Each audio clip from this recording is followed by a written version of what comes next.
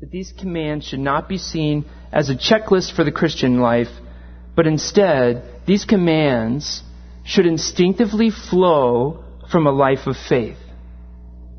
True faith works. Genuine faith in the gospel manifests itself through works. My mic is on and your hearing aid is turned up. You heard me right. I'm using faith and works in the same sentence and not in opposition to one another. In fact, I think our purpose today, as it is with James, is this. It's to show us that true faith that is sourced in and given by God will instinctively manifest itself through works because of the grace of God in the gospel growing my love for Him. That's a long sentence. Let me repeat it again. True faith that is sourced in and given by God will instinctively manifest itself through works because of the grace of God in the gospel growing my love for Him. More simply, my growing love for God strengthens my faith and produces good works. Could have just said it like that, right? My growing love for God strengthens my faith and produces good works. This statement that I just read, we can explain it. We can explain this text. We're only going 14 to 19. Tim's going to hit the next week. We can explain it first by looking at the nature of saving faith. James uses two words here that I mentioned, faith, good works, save, and good works, which are often seen as in opposition towards one another. If you know anything about Martin Luther, might ring a bell. We've heard it said before. Martin Luther called James the epistle of straw because of this apparent contradiction here in this text. It'll be glorious for us to read a quote later in the sermon by Luther himself, where he himself meshes these together and solves the contradiction between the two. Because it is just that, a seeming contradiction. Here at Grace and Truth, we hold to the infallibility of God's Word. That God's Word is completely true and there is no contradiction in and of itself. So first, let's look at verse 14. James begins, he opens up with two rhetorical questions. What good is it, my brothers, if someone says he has faith but does not have works? Rhetorical question number one. Second, can that faith save him? Now, it seems obvious here that the answer to both of these is the negative. So if we read it, flip it and read it in the declarative, James is actually saying, brothers, it is of no value to you to say you have faith if you do not have works, because that kind of faith cannot save you. A faith that does not have works cannot save you. James, did you ever meet the Apostle Paul? Martin Luther, the Protestant Reformation. In case you didn't get the memo, salvation is by faith alone. Sola fide. Sola fide. Latin for salvation was Latin for faith alone. Not faith alone. Keep wanting to say salvation by faith alone. That's Paul. Salvation by faith alone, not by works of the law. Sola fide is the Latin phrase. Use it at the dinner table tonight, and everyone, you'll score points with them. Latin for faith alone. Let me quote Paul a few times as we look at the nature of saving faith in this apparent contradiction here, because it's important for us to look at faith, because I'm getting blank stares, and that's fine. Because we're talking about a faith that does not have works is no faith at all and cannot save you. Romans 3:20. Paul writes, for by the works of the law, no human being will be justified in his sight, in God's sight. Romans 3:28. For we hold that one is justified by faith apart from the works of the law. Lastly, Galatians 2:16 states 3 times that we are not saved by the works of the law. It says, yet we know that a person is not justified by works of the law, but through faith in Jesus Christ. So we also have believed in Christ Jesus in order to be justified by faith in Christ and not by the works of the law, Because by the works of the law, no one will be justified. Paul seems to say that it is sola fide. And James seems to be saying you need both faith and works. So who's right? To answer this, we need to look at what is the nature of saving faith, both in its initial stage and in the ongoing stage of salvation. What does that mean? I thought I was once saved, always saved. Brother, don't get me confused. Initial salvation is what Paul is talking about. When he talks about salvation by faith apart from the works of the law, Paul is dealing with his own salvation conversion experience, and he's going against Pharisees and those who would add works to the law. So Paul is saying initial conversion comes by faith alone, no works of the law. Because works of the law is only going to bring something in it to where you might have an opportunity to boast. And Paul's like, if we're going to go down that road, I'm going to beat all of you. Philippians 3. However, the ongoing salvation, when the Bible also speaks of being saved, it can also refer to an end-time salvation, the end of your life. Maybe giving an illustration more towards perseverance or sanctification. So salvation can be the initial salvation, the point of justification, at which your eyes are open to the gospel and God illumines you to your sin and your need for Christ.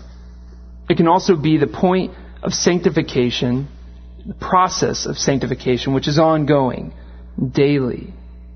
This is big for us to know, because when we hear salvation, you are saved by faith, but that salvation by faith has works, we need to know, what are we talking about? So in the Protestant Reformation, Luther and those guys are going against a similar idea when they come up with sola fide and the other four solas that come with it. They're going against the Roman Catholic doctrine of salvation by works. So sola fide, how one is saved, brought from death to life, regenerated. It's important to understand because many believers misunderstand James when we come to this passage. Initial salvation is only by faith, clearly stated, Romans 3:23 through 25. We're familiar with the first verse. For all have sinned and fall short of the glory of God, and are justified by His grace as a gift, through the redemption that is in Christ Jesus, whom God put forward as a propitiation by His blood to be received by faith. Initial salvation by faith. Romans 10:9. Because if you confess with your mouth that Jesus is Lord and believe in your heart God raised Him from the dead, you will be saved. We are saved by faith, which Ephesians 2 states that faith itself even is a gift of God. There is nothing that we could do on our own to merit the slightest smile from God. And in fact, the best works we can bring to God leave us in a deficit, because we are coming to Him with our own way of salvation and our own thinking of what will justify us. So our own best works are filthy rags to God, and they actually condemn us because of that. Salvation for us only comes by falling at the feet of Jesus, completely and utterly helpless, and trusting in Him and His righteousness alone on our behalf to save us from death that is our just judgment for our sins. Sola fide is exactly right. No works of mine, no backup plan in case God falls through, only pure trust in Jesus to save me. That is what Paul is referring to, and James would concur with that. James is in complete agreement with that. Salvation is by faith alone. Initial salvation is by faith alone. This is important, again, for us to remember. Initial salvation by faith, not of works. We were dead in our sins. God gave us grace in the gift of faith to believe the work of redemption He provided in Jesus. So we can cry with the Reformers, sola fide, even while reading James 2. So then, what is James talking about if he states that faith without works cannot save you? First, we have to look at context. Context is king. Remember, James is writing to Jews. And James even refers to these Jews, those who are scattered in the dispersion, in verse 14 as my brothers. In the New Testament, when we refer to someone as my brothers, we are often assuming that those people are believers. So James, writing to believers, is not saying that if someone has faith, initial faith, but does not have works, he cannot be initially saved. James is referring to the process of ongoing salvation, which is sanctification. If someone has true faith, living faith, that person's faith will produce works. Here's Martin Luther's quote. Faith is a living, restless thing. It cannot be inoperative. We are not saved by works. But if there be no works, get this, there must be something amiss with faith. We are not saved by works. But if there be no works, there must be something amiss, something wrong with our faith. The question for James in the verses that we're looking at is not what is works, or what are the works so I can know what to do to prove I have faith. That's not his question. James is asking, or James is saying, what is the nature of saving faith? Because if works instinctively follow genuine faith, and there are no works evident, then we do not say to that person, start doing works. Instead, we say, we need to go back to the basics and look at initial salvation and talk about what is saving faith. Just so we're clear, we are not saying that initial salvation, as taught by Paul, is by faith alone, and ongoing salvation, as taught by James, is by works. I think we're clear on that. But we are saying that genuine faith in the gospel instinctively manifests itself through works. And that if there are no works evident in someone who claims to have faith in Christ, there is something drastically wrong. If I tell you I love to read, but I never pick up a book and I never read, I prove to you that I don't love to read. Faith is nothing unless there is action. Also, true faith must have action that corresponds with that faith. So, faith must have action. If I tell you I love to read, I believe it, I will read. But also my faith must correspond with, my actions, must correspond with my faith. They must coincide. So I can tell you over and over again that I believe Mac is better than PC. But if I continually buy a new PC, what is it now, every 6 months, I prove the opposite to be true. My faith is not corresponding with my action. My faith is Mac is better, but I constantly buy PC. So initial salvation by faith results in action, works. And those works coincide with the nature of my faith, i.e., my works will be God glorifying. So if my initial salvation is by faith, and it results in action, which is works. Okay, I think we're clear, right? Salvation, genuine faith, has works. Those works are going to coincide with the nature of my faith, which is, my nature of my faith is in God. Nothing of myself, all Him who gave me the grace to believe in the first place. So those works are automatically going to come, and they're automatically going to be God glorifying, because it's all of God. The same one who saved me is the same one who currently is sanctifying me. So we trust in God for our salvation, and now that trust will bring works that please God and fulfill His will for us. Sometimes we get caught up in, well, what am I supposed to do? I think that might be the wrong question. My question first would be, do you love God? You claim to have faith, and you wander around wondering, what am I supposed to do with my life? I want to do God's will. Well, do you love Him? If I love my wife, and I pour my time and energy into finding things she loves and wants to do and likes to have, and someone says, what are you going to do for your wife? I don't know. I don't know what her will is and what she would like to do and where we should go for our anniversary. No, I'm going to know.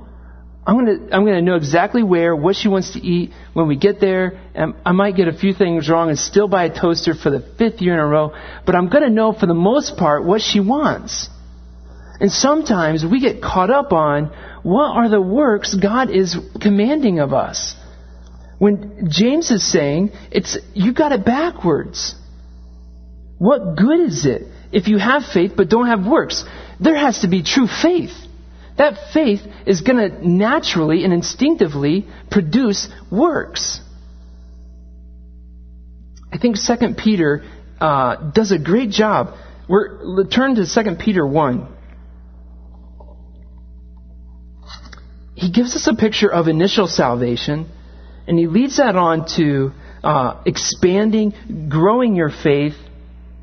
He uses the word supplement your faith into these character qualities, into these qualities. And then how he ends is exactly how we're going to transition further on into what James is referring to. So I think it fits hand in glove. 2 Peter 1, we're going to read 3 through 9.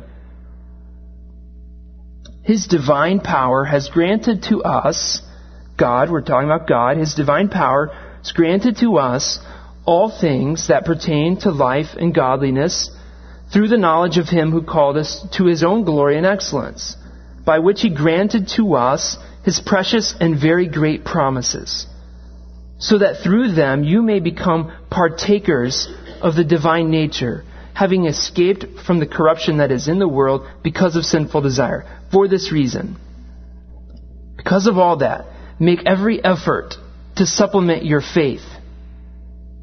He doesn't say go out and do good works.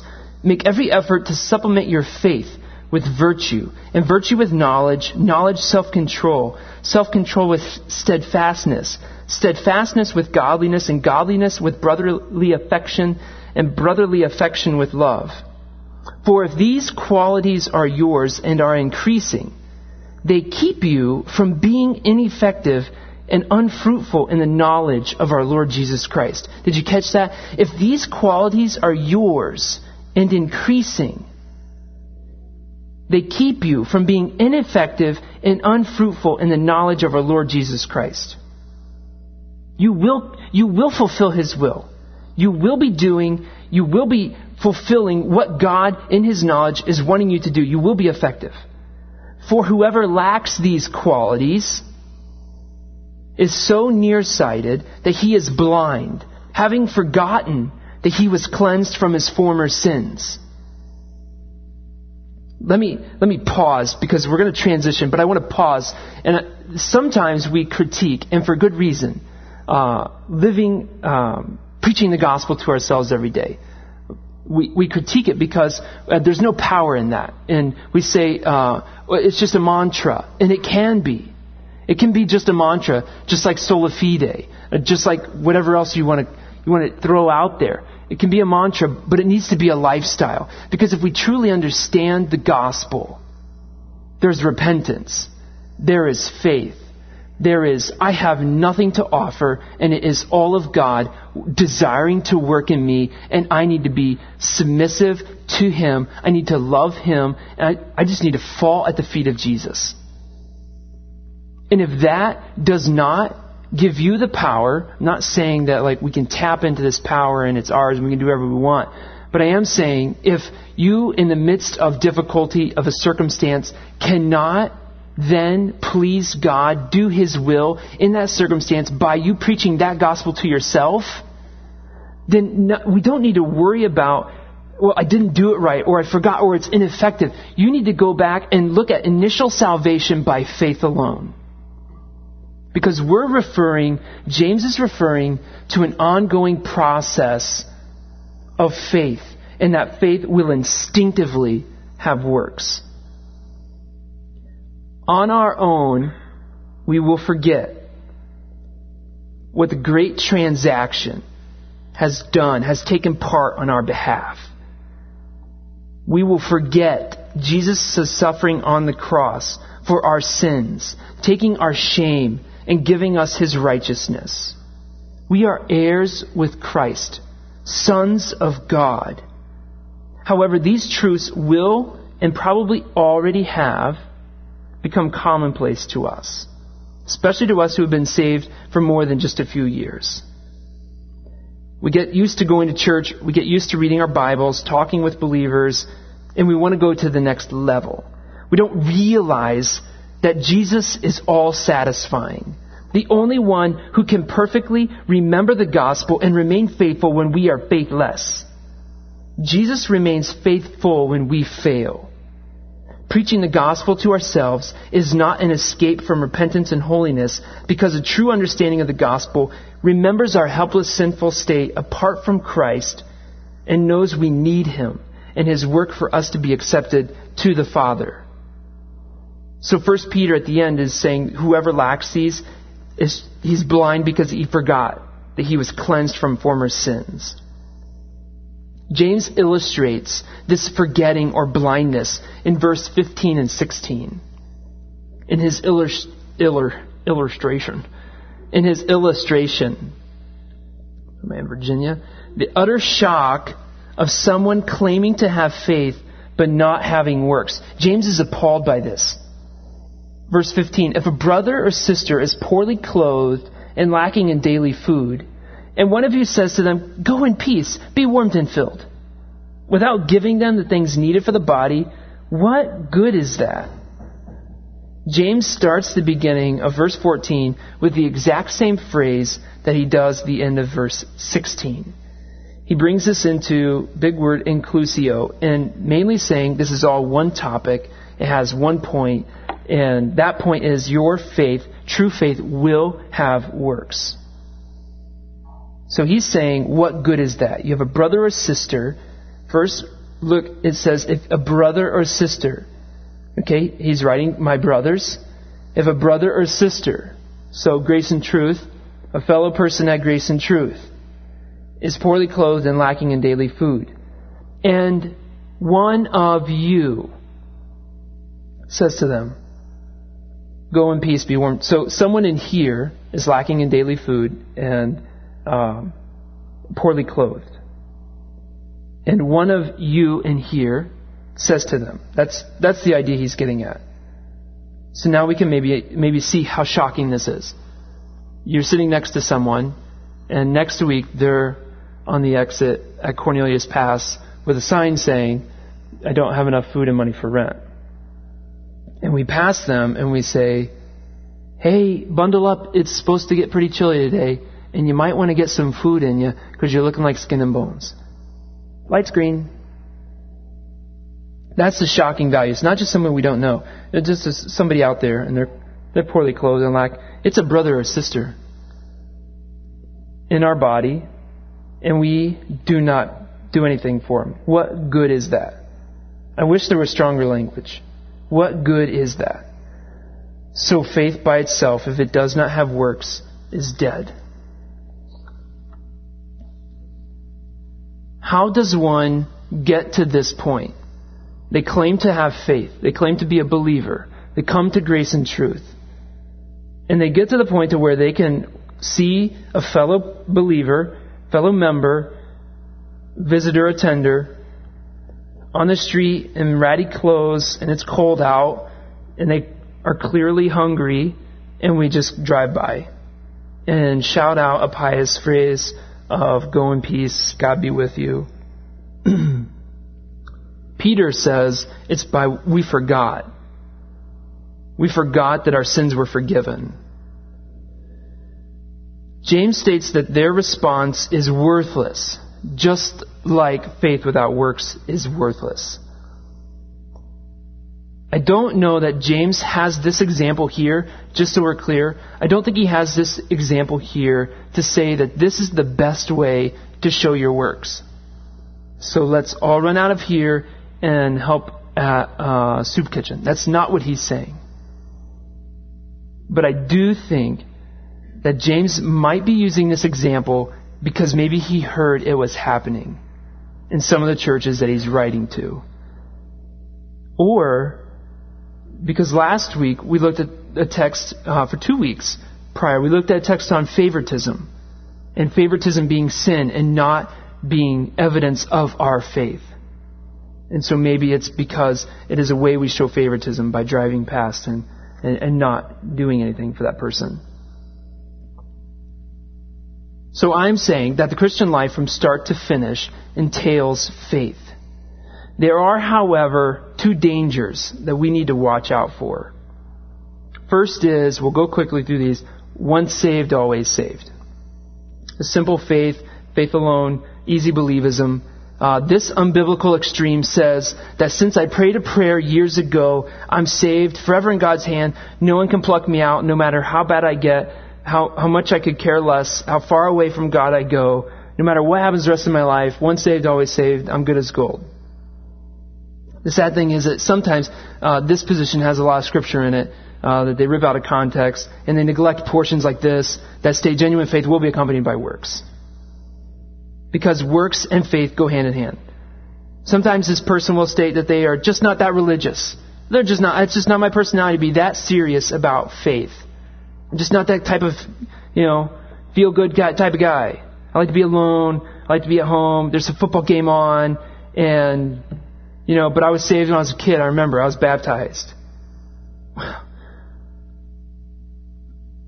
Worthless. Just not that type of guy. Kids sometimes say this. I said this.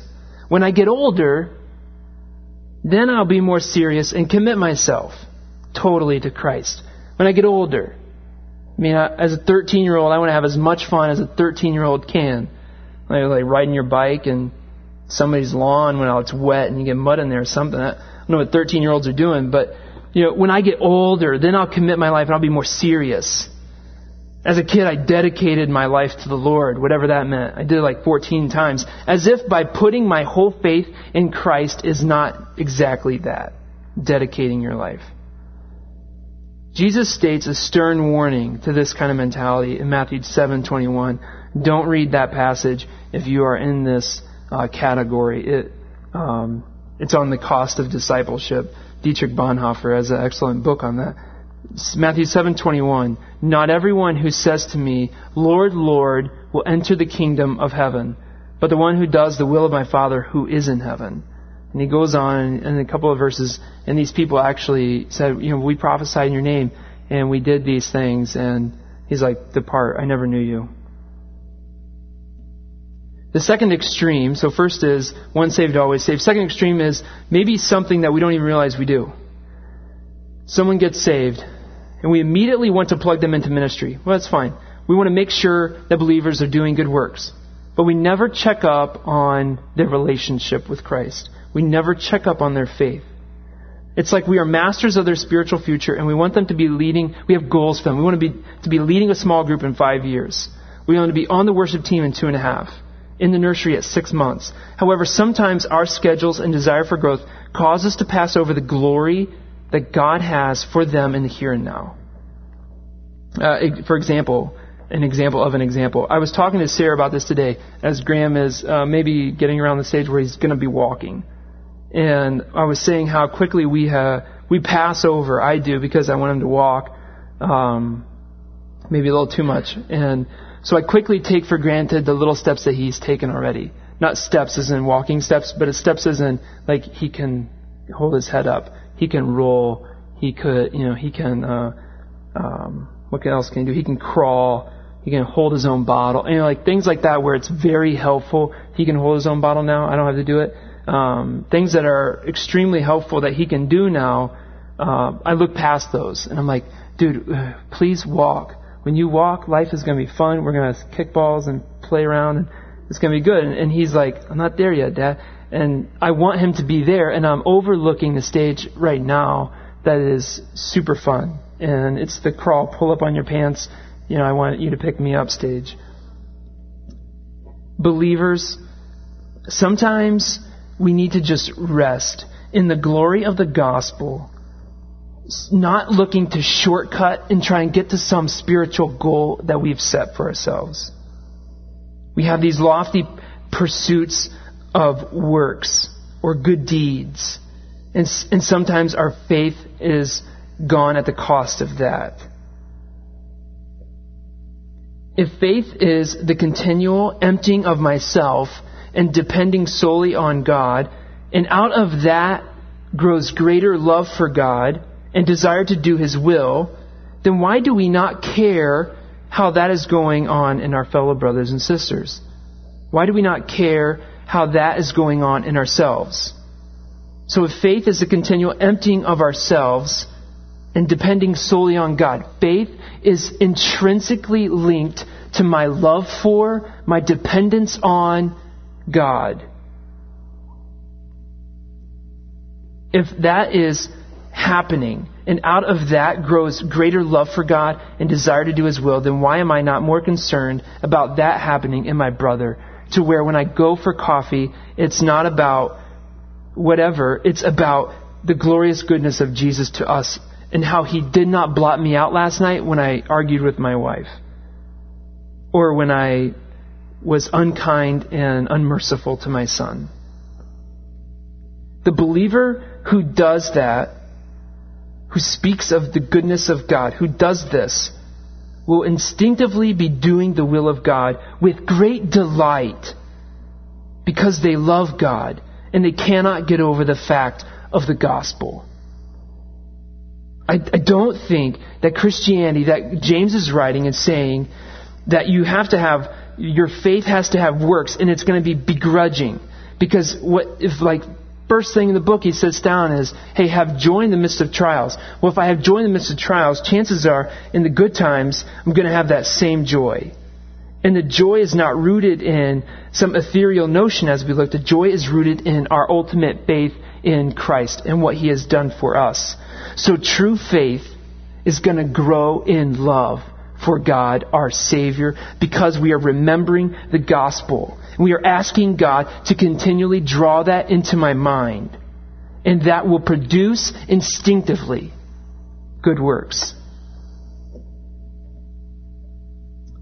Be more concerned with faith than works. Because genuine faith works. Be more concerned with faith, your love for God. Be more concerned with that than we are, am I doing the right thing? Am I spending enough time in the Word? Am I praying long enough because I'm meeting with somebody tomorrow and we're accountability partners? It's not about that. The God of the universe broke into time and He rescued you. And you're more concerned with how you are ministering in a church than you are how my relationship is with the God of the universe. Let me close this point. This is our biggest point. This is the meat and potatoes. The rest is application. Let me close this point with an illustration. If you're an adult right now, currently right now is resting, not sleeping, at a resting, breathing rate, you are probably taking around 12 to 20, big jump there, breaths a minute. If you're an infant, chances are it is drastically higher at around 40 to 60 breaths a minute. And if you're an athlete in great shape and for some odd reason in the back, currently running on a treadmill, then you're breathing at a pace of 60 to 70 times a minute.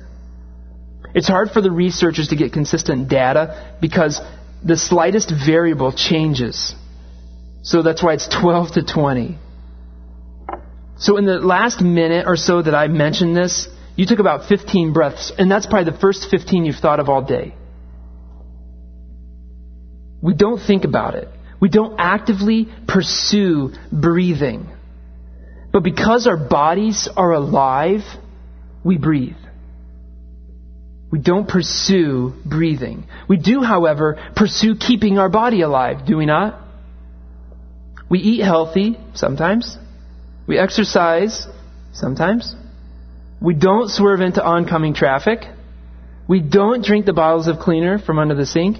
And we definitely don't play patty cake with Black Bear cups. Because we want to keep on living. We're not thinking about breathing. We're thinking about living. And if I can live with all my limbs, all the better. We're not thinking about breathing. But because we live, we breathe.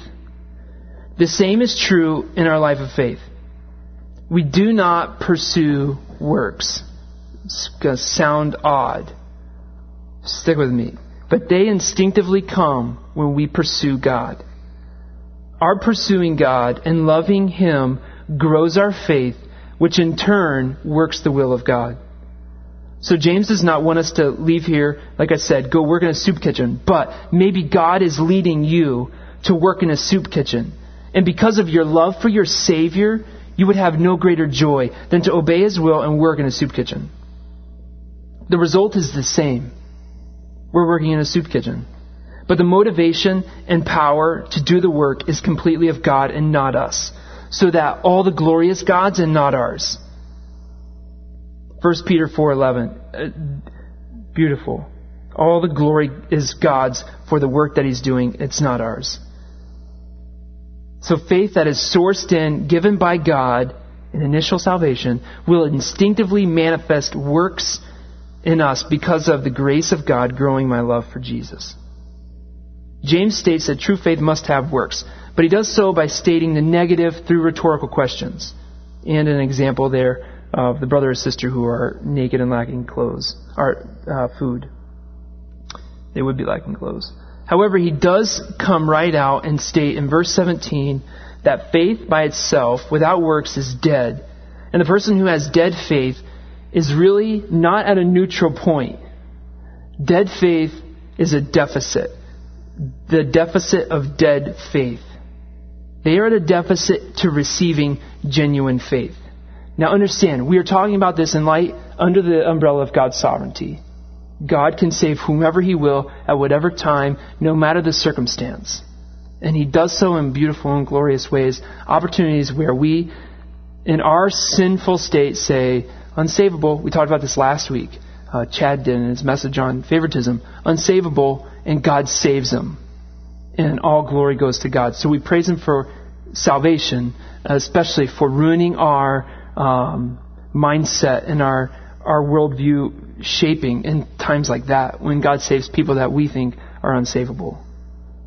However, James states that faith without works is dead. He states it twice in this passage. He's going to state it later in Tim's. I don't want to step on Tim's passage, but he states it later there too. He also states twice that faith without works is worthless. He also says it's empty. And then in verse 19 he says that faith without works is compared to the faith of demons. This is not good adjectives if that is your faith. If you say, faith alone, sola fide, that's it, easy believism, he's like, this is bad. This is dead faith. Typically, scriptures speak of dead, death, dying, and it's usually a symbol as the opposite of redemption or justification. Because life, light, is usually seen in light of God, the purpose of redemption, eternal life. There's usually a good connotation for light, life, and bad for dead, death, darkness. I think we most of the time understand that. I would especially think this to be the case since we are saying that works are instinctively coupled with true faith. So no works, no true faith, hence dead faith. The fact James calls faith without works dead faith makes me think that those who do not have works are unbelievers. So these who have dead faith, the ones who have faith, who say they have faith but no works, are unbelievers. I would also think that dead faith refers to unbelievers because of the similarity of their faith to demons.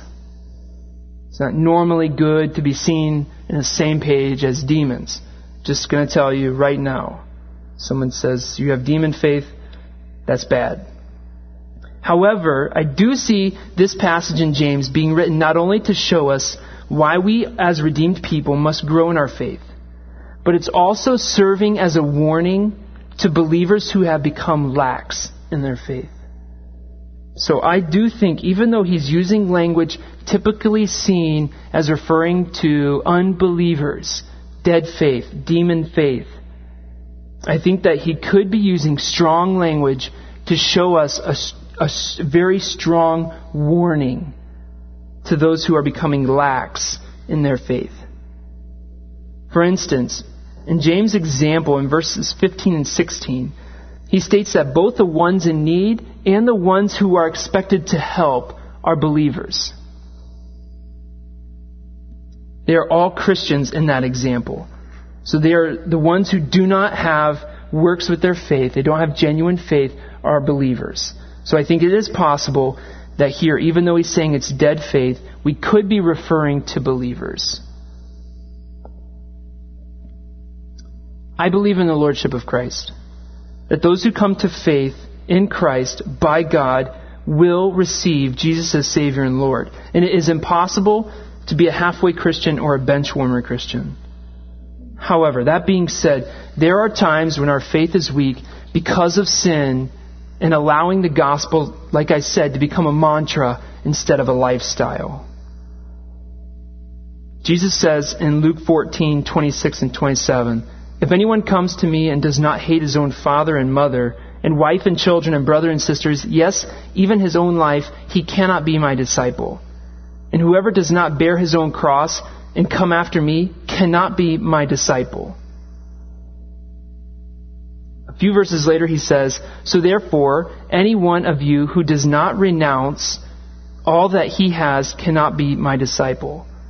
Nonetheless, I do think James, although mainly referring to unbelievers, acknowledges that there can be unbelievers here in this category of having dead faith. Faith without works. I'm sure there's more examples that we can think of, but I have two applications in regards to dead faith. People who are at a deficit because they have no works to prove the genuineness of their faith. First, the religious person. They claim faith, but they do their own works. This person claims Christianity and faith in God, but has no works for God to prove the genuineness of their faith. And they are actually at a great deficit to receiving the gospel. Because this person looks back and remembers events surrounding a time when there was emotionalism maybe. There was a great call to come forward. Lots of people came. Whatever the situation is, maybe you're just at home. And this person remembers that. They remember some events surrounding it and they say, "I believed, I prayed a prayer." And yet they do what they want to do. They are the forgetful hearer, or the Pharisee who toes the line on certain standards. But they do it because that is their personality, not because they love God or the gospel. They do good works that they think are good and should be done. But the motivation and heart for them is not coming from genuine faith. It is likened to a husband who buys his wife the classic horrible anniversary gifts. The toaster, melon baller, a book on how to be a better cook, or that hideous 8-foot teddy bear with a heart stitched to his hands. He's buying her stuff. He's doing what he's supposed to do. We're supposed to buy stuff. Our economy tells us it is good when we spend money. So we have to buy stuff, but it's not because he loves her enough to find out what she wants. It's because he's getting her what he thinks, or what the guys at work say, "This is a good gift. I got it once before and it seemed to work." This is actually hard to point on someone because we see a person who claims faith and they have works of some sort. Usually only a person who is very close, a family member or a close personal friend, is going to see that this person's faith is not genuine. This person is at a great deficit because they think they have faith and they have no need for the gospel. Second, we have the first is the religious person. Second is the relaxed person. They claim faith and now they have no need for works. Sometimes they are reformed. unfortunately. They are Reformed, and so they believe in the sovereignty of God. I was saved. God is taking care of everything now. God has given me Christ's righteousness, and my sins are as far as the east is from the west. As long as I get a spot in heaven, let me enjoy life down here. They don't see their works, or they don't see their need for works. They don't realize that growth in a relationship with God is the sweetest spot to be, and freedom there is in doing His will. They find excuses to be apart from church, to be apart from other believers, because they don't want to hear how their relationship is going, how other believers are doing in their love for Christ. They are relaxed. These extremes are similar, the religious and the relaxed, but both are at a deficit because of dead faith.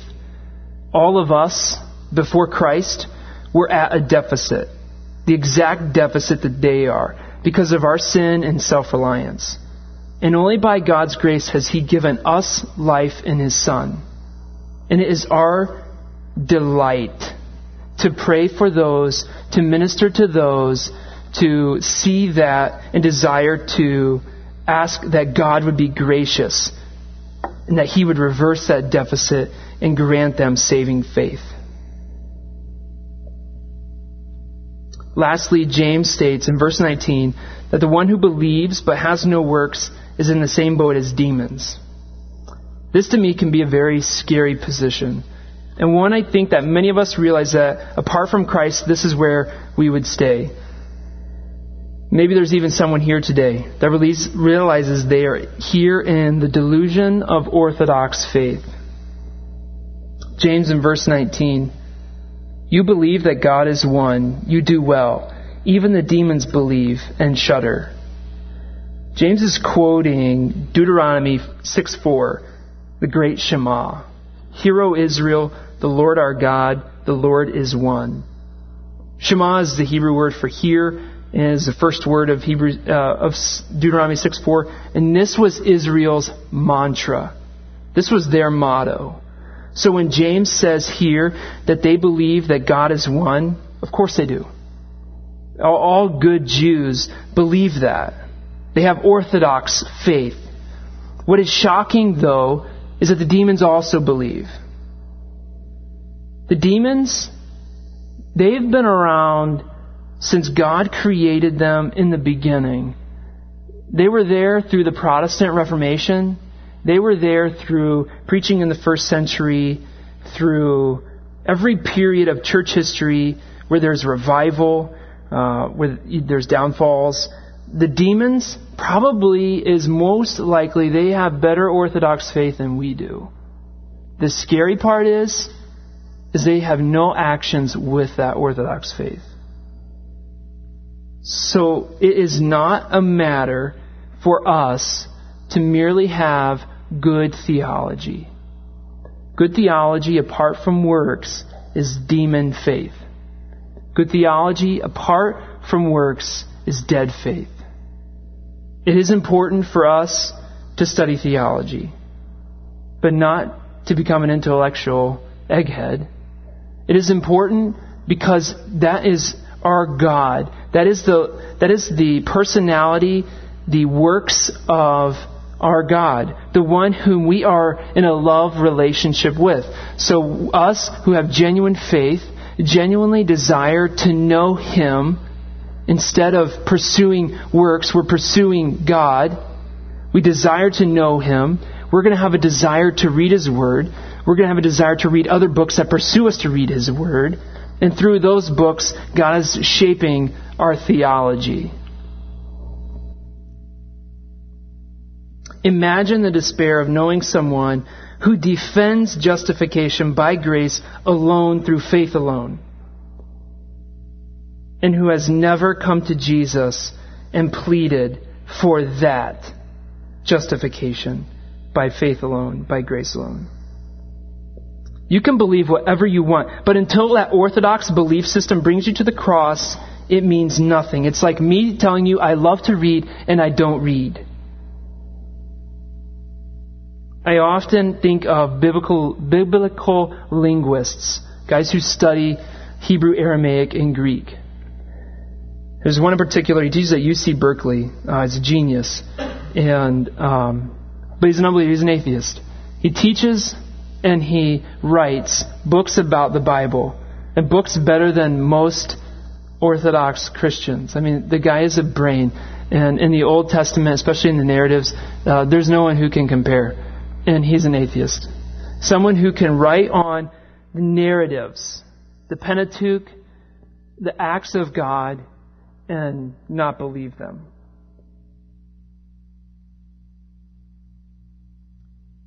Even Paul, who in Philippians 3 tells us of his pedigree, how he was Orthodox. If anyone was, he was. And how that was rubbish to him in comparison to knowing Christ. So don't sit here and think that listening to a sermon today or online merits you anything. Don't think that studying the ins and outs of a certain text, doctrine, or practice for the sake of intellectual astuteness will bring you any closer to God or saving faith. Let's read together Deuteronomy 6. Not all of us out loud, but let's go to Deuteronomy 6. I think it's good for us if we finish the great Shema. We're going to read verses 3 down through 7. Deuteronomy 6, 3 through 7. This is the greatest command given to Israel. Verse 3, Hear, O Israel, the Lord our God, the Lord is one. Don't get caught up on that. The Lord is one. He is one. He's three in one. In the Old Testament, he refers to himself in a monotheist. He's one. Okay? He's the one. You shall love the Lord your God with all your heart and with all your soul and with all your might. And these words that I command you today shall be on your heart. You shall teach them diligently to your children, and shall talk of them when you sit in your house, when you walk by the way, and when you lie down, and when you rise. The great Shema is not a command to works, but a command to love God and make Him your life. When Christ is my life, I teach Him instinctively to Sarah, to Graham, to those God brings in my life. Christ should be all-consuming for us because of the glory of the gospel He has imparted, made known to us. And that will instinctively produce good works for His will. James is writing, saying that faith and works go hand in hand. And works will instinctively follow genuine faith. True faith is one that puts everything at Jesus. It gives everything to Him and gives Him your heart and soul. You love Him, you love reading Him in Scripture, and you cannot wait to meet with Him. We will fall short. We will always fall short this side of eternal rest with Him. But our pursuit is Him. He is all-satisfying, forever faithful, and our pursuit of God will accomplish His will for His glory. Soli Deo Gloria. To God alone be the glory. Let's pray. God, we come to You. We know ourselves. We know our hearts, and we're amazed that You will hear us. That You will hear our cries of repentance. That You will hear our hearts cry of love to You, of a desire to return after seasons of being lax in our faith toward You and our love for You. God, I pray that here we would pursue You. We would find the joy of pursuing Christ, knowing that, as James says, that will instinctively bring good works. Pursuing Christ will give us joy in trials. Pursuing Christ will cause us to recognize, I am not wise and I need wisdom. God is wise, God is generous. Pursuing Christ, I cannot be I cannot show favoritism. My pursuit is Christ. There is no wall of hostility. It is broken down because of the cross. And the ground is level at the cross. So God, we ask that you through your word today would by your Spirit give us great joy, work the gospel in our heart, that we would pursue you and find great joy in that. There is only true joy in that. So God, we leave it to you.